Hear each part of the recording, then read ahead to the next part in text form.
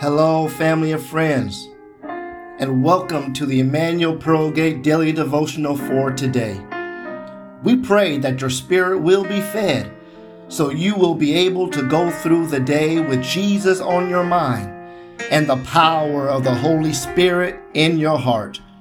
Feel free to visit us at www.epbcsf.com to learn more about us and to virtually worship with us through our virtual video library. Enjoy today's devotional.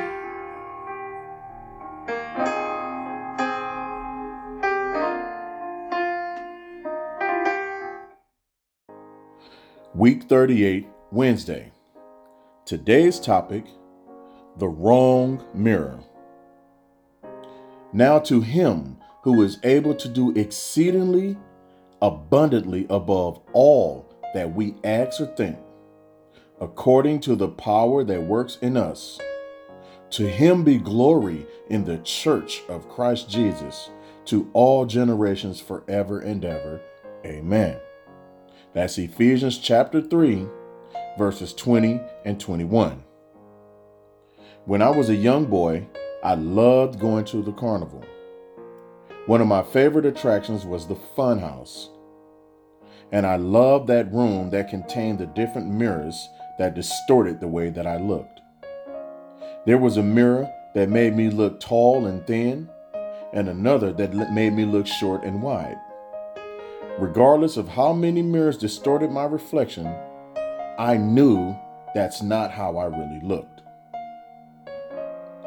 I meet Christians who have a distorted reflection of who they are in Christ. When they look in the mirror, they don't see people God can use to do something amazing. Our text for today reminds us we serve a Savior who is able to do exceedingly and abundantly more than we can ask or think. He is able to do this because of his limitless power. The beautiful fact is, God displays his power through his followers. We may look in a mirror and see people who look too young or too old to be used by God, but we must never doubt what God can do through us if we desire to follow him.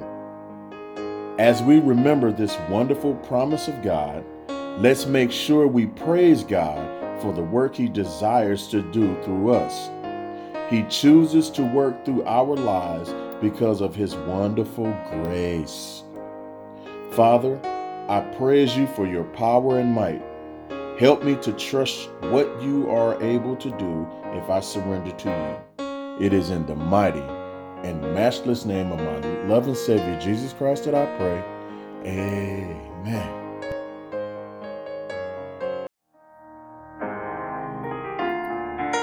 Thank you for tuning in with us on today.